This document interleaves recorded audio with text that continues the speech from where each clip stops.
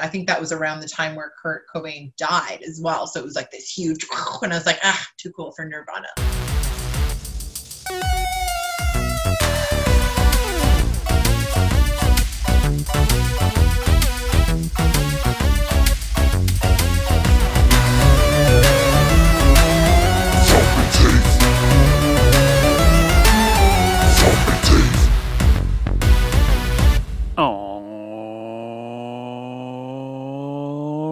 Wall fans. Sorry. Welcome to the Zombie Teeth podcast. That was everyone's favourite podcast presenter, Sean O'Rourke's sign in on his podcast, Tell It to the Wall. Hopefully he's going to listen to this and he will hear me making an idiot of myself. Anyway, I'm Paul, as usual, your host for the Zombie Teeth podcast. You can find me at www.zombieteethclothing.com and Zombie Teeth Clothing on all the social medias except for Twitter, because that's not my name on Twitter, but I rarely use Twitter. Welcome to episode, I want to say 17. I might be wrong. Let me just check. No, episode 18. Oof, so close to episode 20. So on today's episode, I have the absolutely delightful Amy Gabba. Really interesting to talk to. I also got the name of an Alice in Chains album incorrect. I got it correct, but not the right one. If that makes sense. You'll hear it when it gets to it. So, but before we get there, let's just have a little check-in. How are you all? I hope you're all doing great and you're all holding up. You know, everyone's mental health, as you know, is very important to me. And if anybody needs to talk, feel free to reach out to me at my Instagram, Zombie Teeth Clothing, and then we can have a chat. Let's get on talking to Amy Gabba. Enjoy. When your heart is pouring out on the floor and you just don't think you can take any more of the torture, the pain, the disrepair, the fight or flight, and buyer beware. And you start to tell yourself what you need to hear and justify the reasons just to make it clear. And you tell yourself you just don't care, you're not broken, not hurt. Life is fair. I'm alright. I'm okay. I'll be smiling again by the end of the day. I don't mind. He's my friend. Yeah, well then we get to pretend we're at least in the same room together, right? So Exactly. It's hard on the phone. It feels like just kind of a distant phone call. Whereas right now I'm like, hey, I'm having a beer with Paul. How's it going? In my bedroom. Perfect. Let me get the introduction bit out of the way, which I always either forget to do it, or I don't know, it just seems weird. Like, It's so natural, but we know it's important. So sometimes you're like, okay, wait, let me do the intro properly before we get carried away. yeah, I mean, I listened to, hang on, let me introduce you. Okay, joining me on today's episode, I have Amy Gabba, singer, songwriter, and general friendly Canadian. Oh, thank you. No. I'm like, friendly Canadian, that's so hard to find. I've been speaking to a few Canadians recently, so it's nice. yeah. I listen to Kevin Smith podcast, and when he's doing Smodcast and he's got a guest and they're sat opposite him and he will talk for like 5 minutes about them and how great they are before they even say hello. And I'm just like, I couldn't imagine doing that. Like, I can't imagine how awkward that would be as an artist, just sitting there being like, oh God, this is so strange. And if I don't cut him off and say something, am I going to sound like I'm completely conceited and full of myself, or just relish in it? These people, when he finishes his introduction, they just go, oh, wow, okay. How do I follow that? And but he's so good at what he does, he just carries on talking, and he keeps the thing rolling. So I'm the I think it helps that I'm British, so I can kind of get away with being awkward. Are British people awkward? Because I feel like I always thought Canadians were the most awkward. So we just like throw in a whole bunch of sorries in there somewhere, and usually it fills the dead space, and then we're okay. It's the Hugh Grant thing, you know, the kind of bumbling British guy that always gets the girl at the end kind of thing. People find that charming. Yeah, so you know, and people, I've been told by various people that they like listening to my voice, which I find really bizarre. I do find your voice quite soothing, actually. This is the That's first what time I've heard you on the podcast, but this is the first time we've actually had a conversation, you and I, that wasn't through social media or Instagram or something. So yeah, I do agree. It is quite soothing. Yes, I get that. I get that quite a bit. So you know, it's fine. There's worse things that people could say about you, that's for sure. I think it's that I'm a little bit of an introvert, so I don't kind of go overboard when I'm talking. I did my first interview. Well, actually, I should say it's my second, but I mean, the first one I was drunk on a beach in Mexico doing it, so it doesn't really count because I was just not even paying attention to the fact that was happening. But I did my first interview for Mabel like last week and interviewed some friends of mine, and it was actually quite nice because I had talked to one of them before quite frequently, and then the other gentleman that I was talking to, James, we had never actually spoken before, so it was kind of neat having that experience to look at like, okay, like I don't really know you, but I know you, so it almost makes like an interesting dynamic when you have conversations like that. But it's hard interviewing people. Also, if you hear me snoring from, you know, my end of the video, it's my dog, it's not me. So just so everybody knows, I'm awake. I don't snore. I'll have to enhance the audio and see if I can pick it up. Amy Gabba, let's kind of talk from, you know, how you got into music, like playing in a sense, because I had a little look at your website and it said that you were performing at quite a young age. I actually was not always a punk rocker, believe it or not. I grew up in Calgary, Alberta, which for those of you, nobody knows where that is. Even Canadians don't know where that is. And it's a very much a country town, country city. Okay. Country music was everything. No one really did anything other than that. So I had a residency at the age of 11 playing in a bar called Bronco Billy's. Okay, so that must explain enough to you. Tuesday nights at 11 years old, playing every Tuesday until I think midnight. And sometimes my mom wouldn't even let me, you know, skip school the next morning because I'd be tired because I was already learning to be a diva at that age and, you know, get out of class. So I sang really, really young. And then when I decided to move to Toronto, I didn't kind of realize that I would be giving up a lot of that world to come to a new city because you don't just, you know, show up and book the Horseshoe Tavern the next day. Like that's something that's earned and something you really have to work towards. And I think I took for granted all of the ground I had covered already in a different city. So then coming to Toronto, I don't think I played a show until like 2012, 2013. So I would think I was here 5 or 6 years before I even played a show or anything like that wasn't karaoke. And then that was when I kind of discovered punk rock and ska and that whole world because it was just the circle of friends that I ended up in Toronto. And so it was like I went from this country blues girl to this person that, you know, just did completely different kinds of music and made a whole new world of friends, which is actually really, really awesome. So it's nice to branch out and you know, try something different. Yeah, it's those two names that you threw out of venues both sound like they would be in a cartoon. They sound so like I didn't think places with that kind of.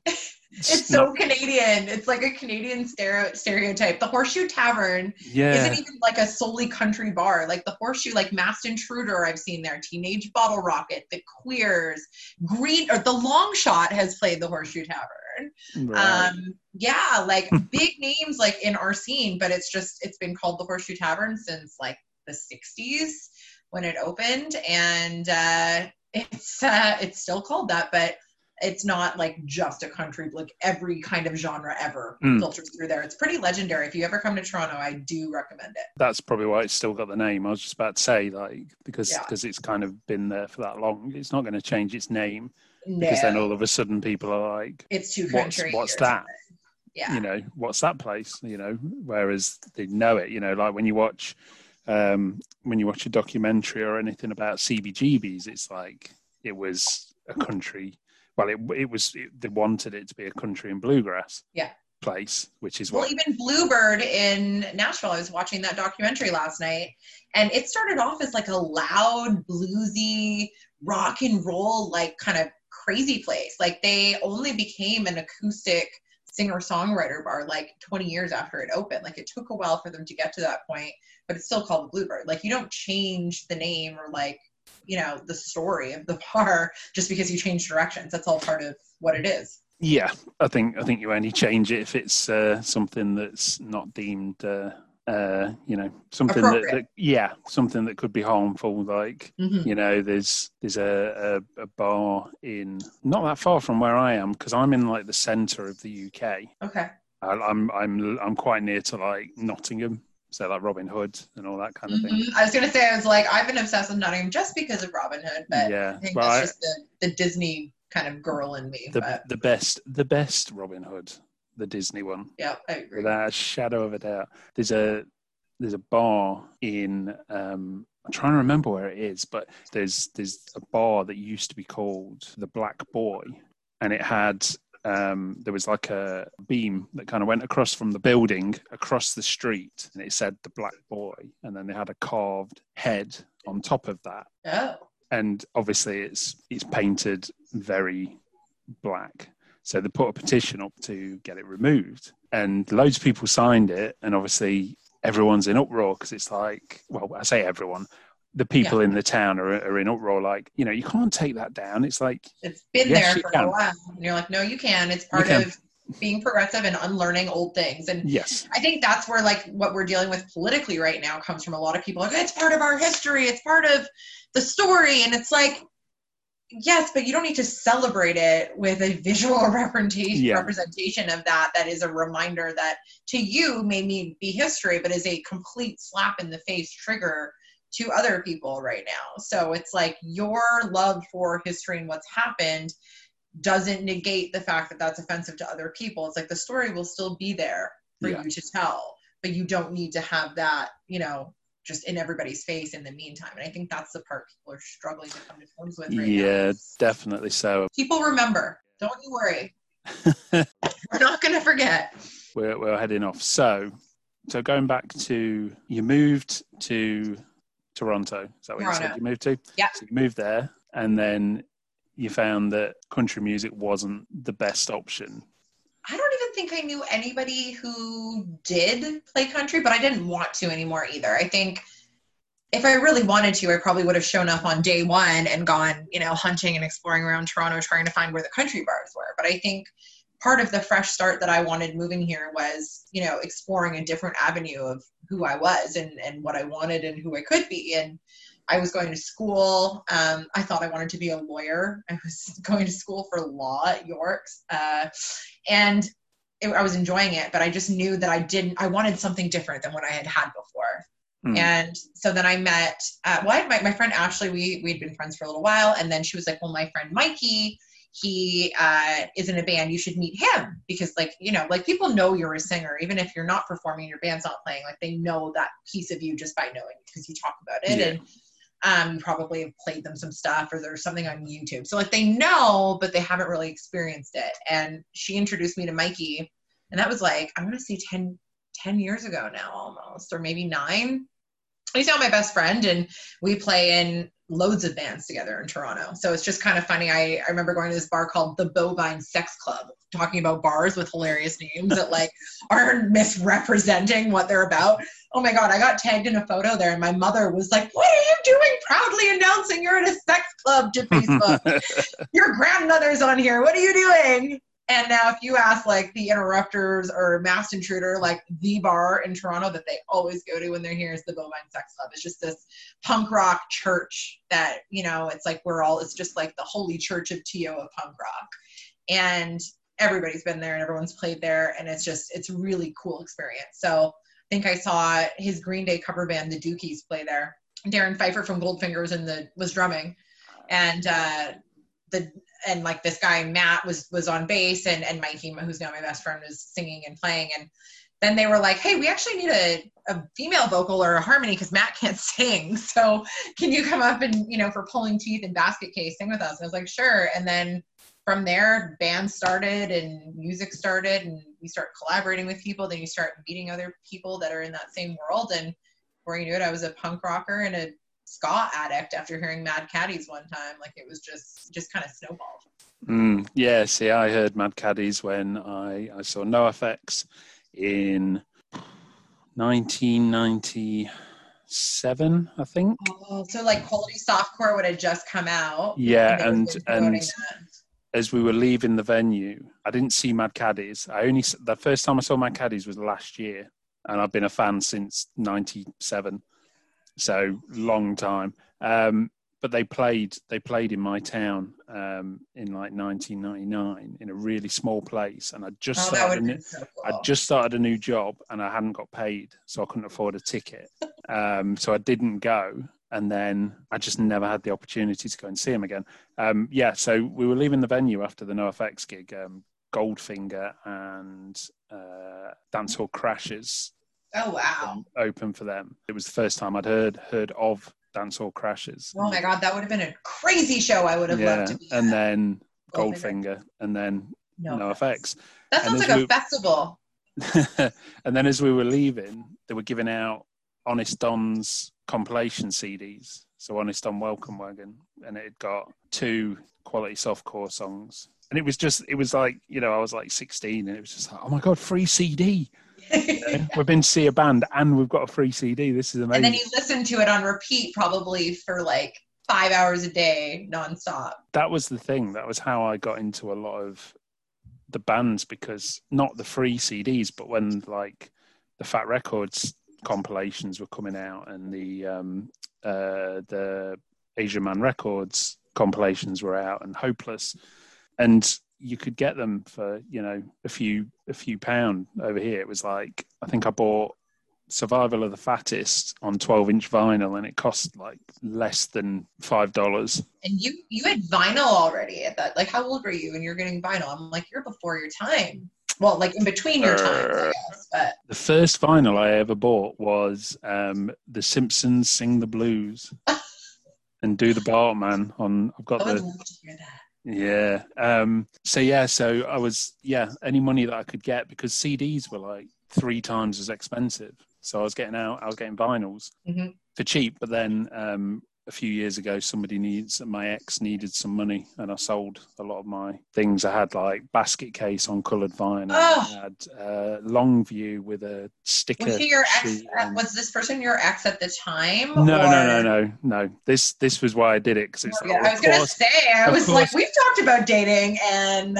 Yeah, no, it was like, of course I'm going to be with this person forever. So So of course I'll sell my vinyl for them. I had like.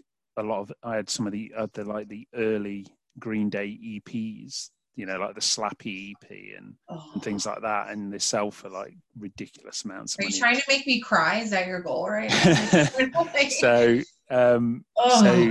So I sold some, but I've been getting, like, since lockdown, I think I worked out that I think I bought about 30 albums on vinyl since lockdown started. I just keep buying them because I've got no gigs, I've got no shows to go to. So why not? Like, we've got to satisfy that need somehow. I actually got to jam for the first time last week, like in a long time, and it was, I forgot how good that felt. And it's funny because going there, I was having like a little bit of an anxiety attack. I was just not really in the mood. And then the moment you get there, you're like, oh yeah, I forgot what this feels like. This is like the only therapy that really, really works. And like, goosebumps. And it just made me want to do more. Like, it almost hurts so good because you're like, okay, like I can't just keep not playing. Like, what can we do? Can we play in a field and paint big circles in the field that where everyone can like stay socially distanced and like find a way? Yeah, there's a place over here, I forget where it is, but they're doing these things on YouTube called empty venue shows, and they have a bunch of cameras, and then bands travel to the bar, and then they stream it live, but it's got, professional sound to it as opposed to like a stream. If that's how I'm going to get my live music at the moment, then that's unfortunately what I'm going to have to do, but it's better than nothing. It's better than nothing, but it's not the same. Like, it's, no. especially as an artist, I know it's not all about us, and that's fine. I'm not trying to sound selfish here, but it's like part of what we do is feeding off of that relationship that you create with the people that come to your show. For me anyway, like I need to be in a room full of people that want to hear these songs that I'm playing. And when they do, it just brings a whole new level of life to me. So without those people there, I'm just in a rehearsal space somewhere where, yeah, like it can be fine, but it's not going to be like, for me, going to a show is about that interaction and that passion and that connection. And if that's not there, yes, it's better than nothing, but it's still not the same. No, that's the same for me, because I watch them, but for the last year, whenever I've been somewhere, I've had my camera with me. So yeah, this is like, watching them's fine, but I've not had that experience where I've literally just watched a band for well over a year. I've always had the camera with me. I've always had that extra purpose. Bit of armor and purpose as well. So yeah, it'd be nice when it all comes back. Well, and even like at the end of the song, the way that people come together, or not even applaud, but even just at the end where you're kind of like, well, or like what happens between songs, like what do you do at that point? How do you just kind of transition to the next song? I'd be like, okay, it's kind of like doing a sound check for nobody, I guess. But yeah, I guess that's.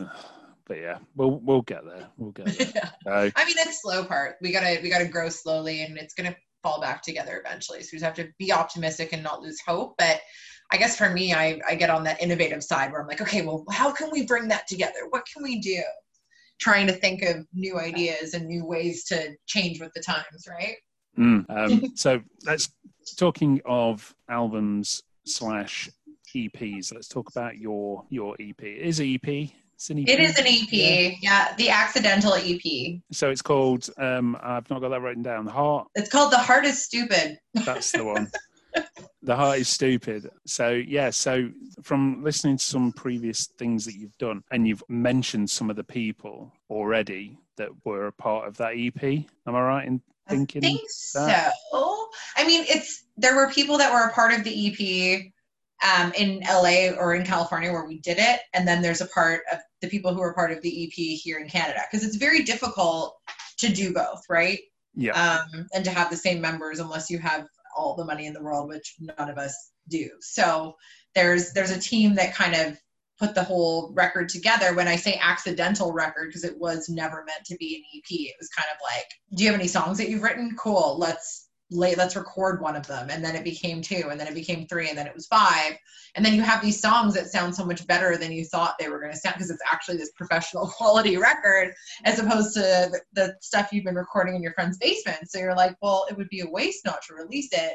And then suddenly you release it and you're like, well, shit, like all the guys that played on this record live in California and I live in Toronto and I can't be there all the time. So how do we do an EP release here in Toronto? And then your friends come together from, other bands that want to be a part of it. And Darren Pfeiffer decides he wants to fly in. So he comes in, and next thing you know, we have a big EP release, and then you do other shows, and then you kind of have to figure out what you're doing as you go in between, because you weren't actually prepared for it to be what you thought it was going to be. So, because the band that played on the EP, they're kind of almost like a little bit of a super group almost. Yeah, except without me. But like even the engineer, Dave Irish, he does all the front of house sound and sound engineering now for the Interrupters. And he has recorded, I think, most of, if not all, of Real Big Fish's records. So he has a studio called Pot of Gold where we did that. And he just like called up Aaron, was like, hey, I'm doing a couple songs with a friend. Do you want to come play guitar? And he was like, well, what kind of music is it? And he's like, it's ska. And he's like, I think I know a thing or two about that genre. And he just like came down to the studio, and, I'm trying to be cool because I'm seriously a ska nerd and everybody worships Real Big Fish. So I'm like, I'm just sitting in the studio with Aaron eating tacos. No big deal. And then Ryland Steen is in actually America. Do you know the band America? Yes. They're been through the desert on a horse with no name, and like Sister Golden Hairs Prize. So he was like an early drummer of Real Big Fish, and then got offered the gig with America. So he left to go join that band, but he was with Real Big Fish for I think 10 years, like Candy Coated Fury and all those records in the middle part. And then their friend Mikey, who is in a band called L.A. Bation, but it's like a huge U2 tribute band in the LA area apparently. Okay. Is also a Cirque du Soleil musician, but who loves ska. And and they're like, we got this guy, he wants to come play bass. And I was like, I've never met any of these people before in my life except Dave. I happened to be in LA on vacation at Christmas time visiting friends. So I just like went on over to the studio, and all of a sudden all these people who are, people I look up to are there, and they're like, okay, show me how this song goes. And it was super cool. It was like Cinderella's story. Yeah. Yeah, because you want to be cool. You don't want to like act like you're completely, dumbfounded by what's happening around you, but you are. Yeah, that's it. I mean, I don't know if you saw on Facebook, I put a thing up saying, I woke up and found I'd got a message about a podcast guest, and it's a big one. I woke up at like 5 a.m. and I'd got a reply, and I was like, and it just said, let's do this. And I was like, oh my God. Yeah. And then I couldn't get back to sleep because I was starting to think of like, well, what am I going to say? So yeah, it's Smelly from NoFX. Oh my gosh. Yeah, and I'm just like, and I used to see people wearing the eyeball NoFX shirt with the monster eyeball, and I was like, are they any good? I was the same. I used to see people like with NoFX banners or in their houses, or like wearing the T-shirt, and I was always like, it never occurred to me that NoFX was even a band for some reason. I didn't know anyone who listened to them. And then suddenly I was like, oh, that's, okay, cool. I get it. I was just a little bit slow to pick up on it. It was that thing back in the like pre-internet or early internet, should I say. I'm not that old. I would say pre-internet for me, very early. Like I'm talking 2006, 2000. Oh, no. I'm talking 1990. Oh, 90s as well. I'm thinking Facebook when you said internet, though. When I started to see it pop up on people's Facebook walls, I think that was later. No, I'm thinking 1995 was when I got into NoFX. I guess they've been around that long. Oh, they've been around since the 80s. Well, and because I was never a punk rock girl, I have no idea. And I mean, even now, NoFX, I do enjoy them. Don't get me wrong. They're just, I'm not diehard like you are. I don't know everything about them. See, my kind of story is that I went from Michael Jackson, bypassing The Simpsons, Sing the Blues, obviously.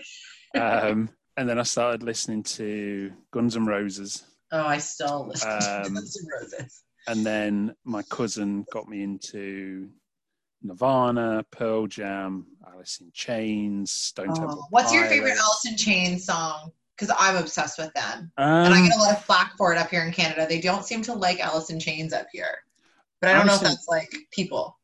Alice in Chains was quite a fleeting thing for me. I liked them, but I only really liked Jar of Flies and Facelift. Oh. Like the real, kind of the earlier stuff before they did... I forget the name of the one with the dog on the front. Wasn't that actually? No, that was Jar of Flies. That was Jar of Flies, wasn't it? That was Jar of Flies. The other one is the one that you're thinking with Wood and Angry Chair and Rooster. Is it called Dirt? Dirt. I was going to say it's Mud or something. No, it's Dirt. So sorry, Dirt and Facelift were the two that I kind of really got on with, and I'm a big fan of Man in the Box. I'm a big fan of Jerry Cantrell personally. So my thing with Alice in Chains was when I saw the Unplugged MTV thing that they did, and you see Jerry just like rocking that acoustic solo, like I've never, just like face melty. And I fell in love with It's Over Now, yeah, it's over now. And that's my favorite Alice in Chains song for life, and will always be, because I think it's magnificent. See, I was definitely more into Nirvana and Pearl Jam. I was a massive Nirvana fan. Nirvana, yes, but Nirvana was like later on for me as well. Like I think all the kids in my like 6th grade were all about Nirvana, and I think that was around the time where Kurt Cobain died as well. So it was like this huge, and I was like, too cool for Nirvana. Like I don't even. But then later on in life, Nirvana is huge. Pearl Jam I never really got into, but Nirvana I feel like is a staple in everybody's foundation of music that they love. Early Pearl Jam is great. The first like 3 albums are really, really good. But yeah, so kind of I went through like the grunge stage, and I think it was because all of a sudden they were wearing like normal clothes as opposed to like leather trousers and you know the way that they looked. Because I remember a friend of mine at that time, it was his birthday, and he bought some leather trousers, but they weren't like skin tight; they were kind of baggy, and it was like, what are those? They don't look, you don't look like Axl Rose, you know, like wearing them. Like so, and then I saw Kurt Cobain, and I was just like, okay, because you know I've been scruffy, as they say, for most of my life. You know, I dress in that kind of sense. So then I went through that, and then one day I saw Green Day on TV doing a live thing of Welcome to Paradise on UK. First time they were ever on UK TV, and I was just like, oh my God, who is this? Who is this? I want to be them. Yeah, there was so much energy, and just it was just they were all over the stage, and I was That's just one like, thing about Green Day that you never forget is their energy. You know what I mean? Like I remember the first time I saw Green Day play, I think they played for 2.5 hours, and I'm not exaggerating. Like they took maybe a water break for like a minute and a half at one point, and Trey did a drum solo or something, but it was like, I have never seen someone play with that much energy and enthusiasm and vigor and like, whew, like I would die. Like I do one set of AC/DC songs and I want to pass out and I need an oxygen tank, but like somehow like Green Day just has no off button. They're like the Energizer Bunny. Yeah, see, they were the first live band I ever saw. They were 13. Insomniac had just come out. Yeah. So, I'm just showing my age by just talking. No, my friend Mikey actually was that same tour. Like, how they still do it where they get a kid to come up and play Knowledge? Yeah. So my buddy Mikey, who I was telling you about at the beginning of the podcast, yes, that is what changed his life. He went to go see Green Day on tour. He was the kid that they pulled up on stage to play Knowledge, and he killed it because he knew what he was doing. And he was only like 12 or 13 or like he was not an old kid, but he got off stage, and the attention that not even the attention, but just that feeling, that drug and that adrenaline rush, and like what happened for him just changed the rest of his life. And he was like, "This is just what the dragon I need to chase for the rest of my life." And he did, and he still does. But Green Day is that band for so many people. Yeah. So it was that gateway for me, and then I just started getting into, like I say, just started listening to NoFX. And my sister, who's a little bit older than me, had a job, so she could go out and buy albums. So we'd hear of bands. Like we were coming back from that Green Day show, and there was a guy on the train, and he was like, "Oh, you've been to see Green Day? Yeah. Did they play Knowledge? Yeah." He's like, check out a band called Operation Ivy." And we're like, "Who?" Is that Operation Ivy? He said the ones that originally did that. That's their song. That's You'll thank me later. Yeah, it was like, that's a cover. So my sister went out and bought a copy of it on vinyl, and changed her life, because then she's, Rancid and all that. She loved because of them. But it was like pre-internet. That was kind of how you heard about bands. You would talk to people, and as great as it is now to hear about bands online, and you can just literally go, "Oh, I wonder what they sound like," type it in and listen. There was that anticipation of having to either find something or buy something, and then hope that you hadn't wasted your money. Make that investment in it where, or you only know one song and you get that record note, like, please let this not be like a one-off where this one song's good and everything else is awful. Yes. Yeah, I've done that a few times. Your favorite bands, though, where you're like, okay, I like this song, but like I don't even really like it that much. Like it's fine. And then you listen to the rest of the record and you're like, holy shit, goddamn! Like this is so much better than I could have hoped that it would be. And that's how you discover some of your favorite bands. I think is by those like pleasant surprises where you had low expectations and they just blew your mind. That's I'm always happy. Like I was saying, because when I spoke to Mabina Galore on Friday, I said, whenever I see a band, because there's only 2 of them, and I'm always like, I said, I'm not like sitting there like, okay, impress me. I'm more like rooting for them. I'm like, okay, there's only 2 of you. How are you going to pull this off?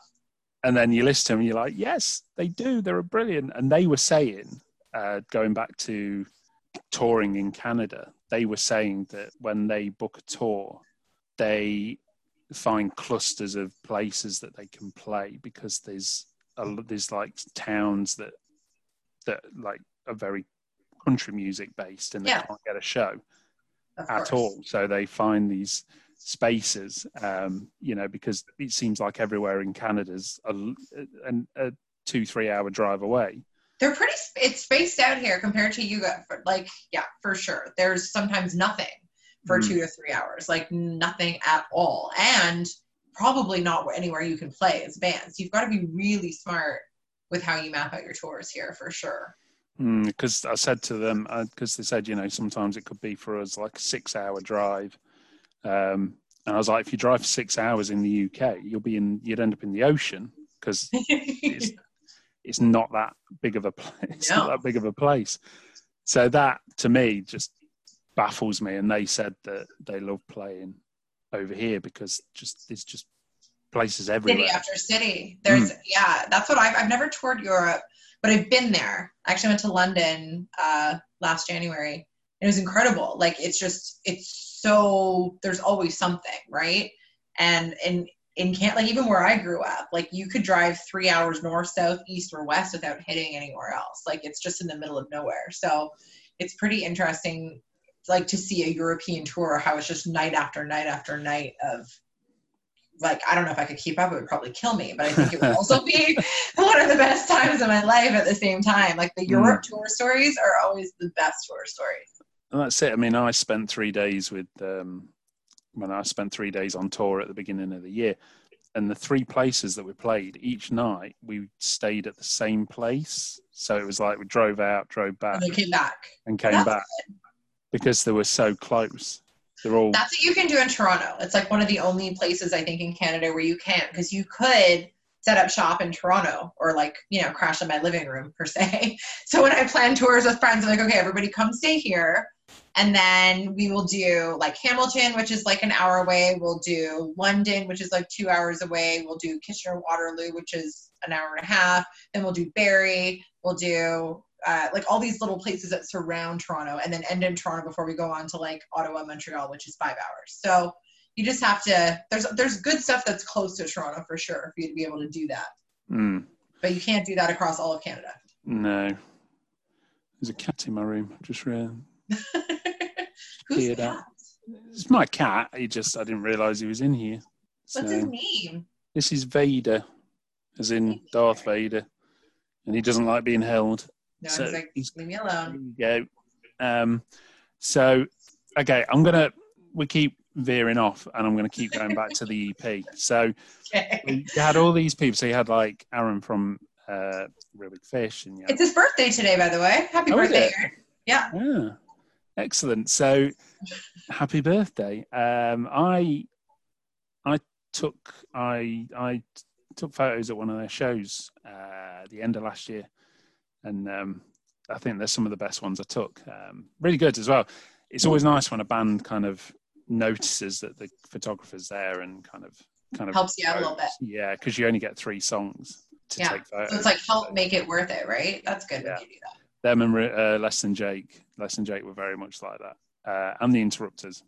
Well, and it works out better for them too if the photos actually look good and you're working at it together as opposed to just ignoring you. Like they're going to end up with more photos they want. Definitely so. So you work with all these people, but I believe the songs that you wrote for that it was an unusual situation that you wrote them in. I wrote them I was in a relationship for a few years that was ending.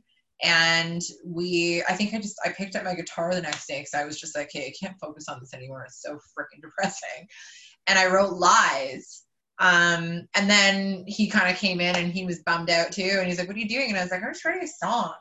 And he went and grabbed a guitar and then we like played it together. So I kind of wrote that one and then we jammed it together and helped work out the structure a little bit more and work through it. And then before we knew it, it was almost like just what we did to try and deal with the hard days. And before we knew it, we had like 10 or 15 songs we wrote together, because he lived with me, I want to say 2 or 3 months after we split up. We were still very good friends, and he just moved into the guest room, and so we were still living together, and we were still hanging out every day, and everybody, even my friends, would look at me and be like, how on earth are you doing what you're doing? But it wasn't hard. I wanted him to stay, and I wanted to do what I was doing. It was like the most healing, cathartic, therapeutic thing that had ever happened. And yeah, it was hard, but I got something so beautiful out of it, and I'm really happy with the songs we wrote, that it never felt hard at all. Because I think it would have been harder had he not been there to kind of work through it and write about it together.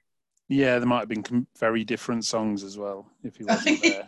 The songs probably would have been a lot more angry and a lot less understanding and, you know, storytelling. They might have just been like, go fuck yourself a lot more. So have you still got the other songs then that you wrote? I do. Are they going to see the light of day? Are they going to maybe...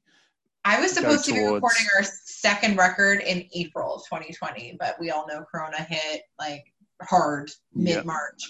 So those dates in April were almost complete, like an exact year after we finished The Heart Is Stupid. So a year later, we're supposed to be in the studio for like 2 weeks. Again, same crew, same people doing the second record, but that has not been started because I'm stuck in Toronto and I can't cross the border. And we don't want to do it remotely. We want, like, the thing about that studio and the sound that comes out of it is being in that room and being there and working with Dave, and the way that he is not just an engineer, he's a full producer, where his, like, some of these ideas, like Fuck You Cupid was never supposed to be Fuck You Cupid. It was supposed to actually be called The Heart Is Stupid, but we like did a rewrite in the studio where we swapped the end of the chorus to the beginning, and it just kind of, that was all Dave. Like, Dave is an ideas man. So doing it without him and trying to record in my bedroom here and just sending him vocal tracks is just not going to be good enough for us. So we're just waiting until we can all be together to do the second record and get those songs out. Well, hopefully it won't take too long, but the way that things are looking at the minute, who knows? Especially in California, it's like really bad there. Like when I talk to them, they're like every 1 in 5 people walking around that state has COVID right now, and it's terrifying to think about. So you don't really want to put yourself in that situation. No. It's good though that the previous band, you know, want to come back for the second round kind of thing. So, you know, it's good. And then we were supposed to play shows too. Like we were actually going to play together in California when I was there. So hopefully that still happens too. But shows will have to be legal again, I guess. You could do you could open for Real Big Fish and he could play, and then play for Real Big Fish Aaron as to pull double duty. We actually wanted to play with Half Past too. I don't know if you're like a big ska fan, but if you know who they are. And I've heard the name. Yeah, they're another amazing ska band, and we've got a cover coming out with them soon, actually, to watch for, which is cool.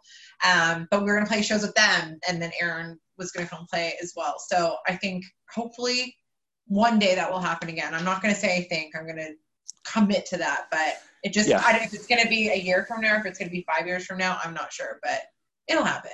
I'm not worried about that. Yeah, I think a lot of people are not so much cancelling ideas; they're postponing them. You know, and that's the only way that we can, because if we cancel everything, we're going to be really fucking depressed, and it's hard enough as it is. I think we need to have something to hold on to and something to look forward to, which is why we're like, this will happen, and I will commit to making it happen. It's just going to have to take a little break. Yeah, I mean, this is why this exists, because everything I planned to do this year was cancelled. So, but I mean, a lot of good things have happened for people that way. Like I remember a friend Daryl of mine who now runs this huge music festival here in Toronto, and the Pennsylvania Girls as well. Same thing, where it's like you just kind of have that thought where you're like, you know what, I'm just gonna create the job that I want. I'm like, this is what I want, and I'm gonna make it happen. And Daryl started Indie Week, which is all indie musicians, and like now it's like over in Europe as well, and it's kind of spreading and it's grown. And he's like, I wanted to work in music and there weren't any jobs out there that I was getting hired for, so I just made one for myself. And same with Terry and Bree and Lauren, where they're like, you know, we wanted to do this and we thought, what the hell's stopping us? Let's do it. And I think those are the coolest stories, right? And I love that. Yeah, and I mean, you're doing it as well, because you're not you're not under, you're not under a record label saying, right, you've got to record this stuff. You're saying, I want to do this, so I'm going to go out and do it. And then I'm paying for it out of my own pocket. There's not some like secret man behind the curtain just being like, here, I'm just puppet mastering all of this for you. Yeah. Regardless of what Reddit threads might say, but. And then all the people that you've met through just being like, I'm a singer-songwriter, I want to play this music and stuff. And then you've recorded an EP with, a member of Goldfinger, a member of Real Big Fish. It's like, that doesn't happen to everyone, It's like, but that's that kind of PMA kind of thing where it's like, I'm going to go out and do this. And you've got talking to people and you've done this and you've done that. So conversations and just starting, like even you and I, like, I don't even know how this, like we just had a conversation and and some of the best things just happen out of having a conversation. It's not like the first time we ever talked, this was the goal that we had. It was just, hey, we've got things in common. We like a lot of the same bands. We have a lot of the same friends. We're both part of Weevil Syndrome and other, connected groups in the punk rock scene. And somehow, now we're planning to talk on a podcast together. And I love that. That's what's so great about the whole situation. Yeah, I have over the last year and 18 months, probably 2 years, and probably longer. I'm losing all sense of time just because of the lockdown and various other things. But yeah, the like it's weird because the community that I feel like I'm most part of now, most of the people are in America. I'm kind of part of like a punk community. 99% of the people I've never spoken to, it's only been through social media. And I'm the same boat as you. Like even Kristen, I would say from Weevil Syndrome is one of dearest friends now. I talk to her, if not weekly, then by like every other day. And, even I've got some friends in Salt Lake City I talk to every day now, friends who are in LA that I talk to every day. And like some of these people I have not met face to face, if other than nice to meet you at a show or a festival, right? And now these relationships that you may not have been open to otherwise if it weren't for these different platforms are now people that are so integral to your day-to-day life and so important to you. So it's neat how we have that opportunity now. Yeah, they're trying to get me to go over for Punksylvania next year. I'm playing it, so I think you should. I'm trying to look. I will be there. I'm trying to look at flights like now because I'm hoping that they'll be cheap because the airlines are trying to kickstart everything back to life. I'm thinking, if I can get over there cheap. Yeah, of course. Well, if there's ever anything I can do to help, I will. And we actually have a video my friend Mikey was telling about together. Is that is that guy, the uke? Is that? Yeah, so Mikey and his uke, it started as like this little thing we were doing for quarantine. And then before you knew it, we had Noodles from Offspring jumping in and then Pfeiffer was in on it. And now, since he passed 100 videos, it's just been kind of like this all-star collabs that keep happening. I can't even name all the people they've gotten. It's crazy. That was the one that Stacey was on recently. Stacey did one recently, yeah. Beastie Boys. Yeah, exactly. Yeah. So yeah, again, it's how these things come about. Like small world, right? Doing something, and it starts to snowball and get bigger and bigger and bigger without even really trying. Like, as in, he's not been going, I want to do this with this person. It was never the plan for it to be at that level. Just like the record was never that. Like the thing that it is never what. We didn't have a clear idea of what we wanted it to get to, just that we were open to anything that we could. We weren't counting anything out, but we also weren't expecting anything either. We were just kind of agreeing to be open to whatever it was going to be. And that's how we are here now. And that's how Mikey and his youth came to be as well. And that's how a lot of bands come to be, I think. It's just, you got to just sometimes let things happen the way that they're meant to, and really cool stuff ends up. Yeah, I think if you try too hard to be a specific way, then that's when things implode.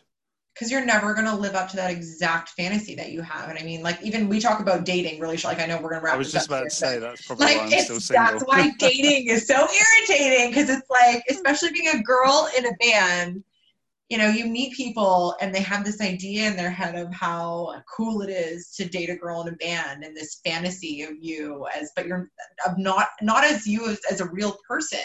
They have this fantasy of you as this like being from another planet up on this stage that they think is so fantastic. And then once they realize that you're human and you have flaws and feelings and, you know what I mean? There's that you're not this like thing that they've built you up to be. You can never make them happy. So that's where it's just, you know, it's good that it happens because I have really good songs to write about it, but it's also not good when you're like, damn it, it would be really nice to like just date someone and maybe not tell them I'm a musician for once, because you're never going to live up to that fantasy that they have of you if you tell them. It's just kind of this, not woe is me, feel sorry for me, but no, I understand that. See, whereas I go the other way where I'm like, oh, you know, they're going to think I'm boring. They're not going to think they're going to think I'm like, oh God, this guy doesn't do anything and stuff like that. I go the other way where I'm like, oh no, they're not going to be interested in me. I'm not interested enough and things like that. So it's like, but yeah, dating.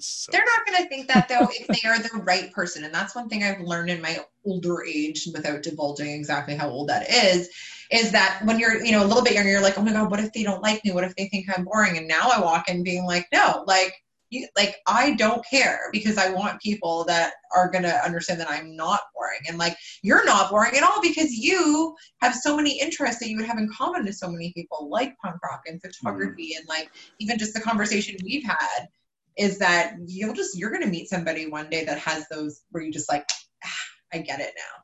I hope so. My last few have been not that. It's been more just like... well, either has mine, but listen to the eternal optimist coming out right now. Like, COVID's made me a romantic, apparently. I don't know. No, I've always been that's the problem. I've always been a romantic, and I tend to not been with romantic people. Yeah, that's always the way we go, though, right? Yeah. I feel for you, buddy. I do. Yeah, you know, I'll listen to a song and I'll be like getting all emotional. I'll be like, isn't it great? And then the other person's just like, no. What? That's where I just give up on dating altogether. I'm like, music is just gonna be my boyfriend, and you know, anybody else is just lucky to come in second, because that's the point of it all, is that music is always going to come first anyway. And yeah. And as long as we have that like, it's never going to wake up in the morning and tell you it doesn't love you anymore, that it slept with your best friend while, you know, you went home. So yeah, it'll always be there for you in the end. And, you know, if other people come along and, you know, help you entertain yourself in the meantime, cool. But music is it for me, I think, at this point. It is. How sad is that? Yeah. So, okay, well, let's end on a slightly cheerier note. So what's the outlook like? What's the hopes for 2021? Because I don't really think anything's going to happen this year. Yeah, I feel like this year is just kind of like being deleted, like it was. So next year you've got Pennsylvania. You've already said Pennsylvania, yeah. Punk rock bowling, like, not that I'm playing it, but I go every year. That's my happy place. So hopefully that. And I mean, again, it's like I have a hard time trying to plan, but I've got some festivals that have been, you know, obviously rescheduled to 2021 around Canada and in the States. And then a new record is the hope. We got new merch coming out soon. That's something in 2020 I can look forward to, is new merch. Like with the old and with the new. Yep. And I'm excited about that. But yeah, a new record, a tour. Like, I would be happy to just not even be in Canada for any of 2021 and just play shows the whole time. That would make me happy. Just get back to some kind of normalcy that of you know what you would. My normal is chaos, so I want to get back to the chaos, because that's normalcy for me. Yeah, I'm not happy unless the chaos is all around me. So. The good kind. Yeah, I can't wait. See people face to face and actually speak to them and see my friends again. Play a tour with another band, like Decent Criminal. We're trying to set something up in like the East Coast, because we're both doing Pennsylvania. So we're like, well, what if we just did like Eastern US, like that whole like Chicago, Pennsylvania, Ohio kind of area, and played some shows around there, and then end at the festival, and you'll be there, and it'll be awesome. Yeah, decent Criminal were supposed to be in the UK just in with April. Aerial Salad. Yes. Yeah. Recently, I remember they were so pumped. I was actually with Hunter in Mexico. Like the day we got back was when everything shut down for for COVID. So it was like we watched each other's tours just like slowly fall apart. Whereas like 2 days before that, we're like, yeah, I'm leaving for Europe soon, and these shows are happening, and none of them happened. So 2021 is going to be the year of shows, because everyone's going to be ready to see live music. You know, we'll all be living on ramen noodles, but we'll be going to shows 7 days a week. That's fine. I can live with that. Me too. I don't even care. I would just like eat cardboard for the rest of the year if I could go to a show every day. It'd be great. Yeah, that's it. That's the hope. So optimistically, we can end on the fact that 2021 is going to be labelled the year of shows. 100%. So, okay. Well, thank you for being on, Amy. No, thanks for having me, Paul. It's been good. You know, it's been easy. My pleasure. Yeah. Well, it's always nice to just chat with someone. I mean, like I said, I see what your friends say or your other interviews, because it does feel like we've known each other for a whole lot of time. So always nice to be able to talk to someone who's easy to talk to. But yes, thank you for being on. It's been great, and I'll catch you later. Keep on being fantastic. Bye-bye. Thanks, all. Miles are just minutes, and minutes are just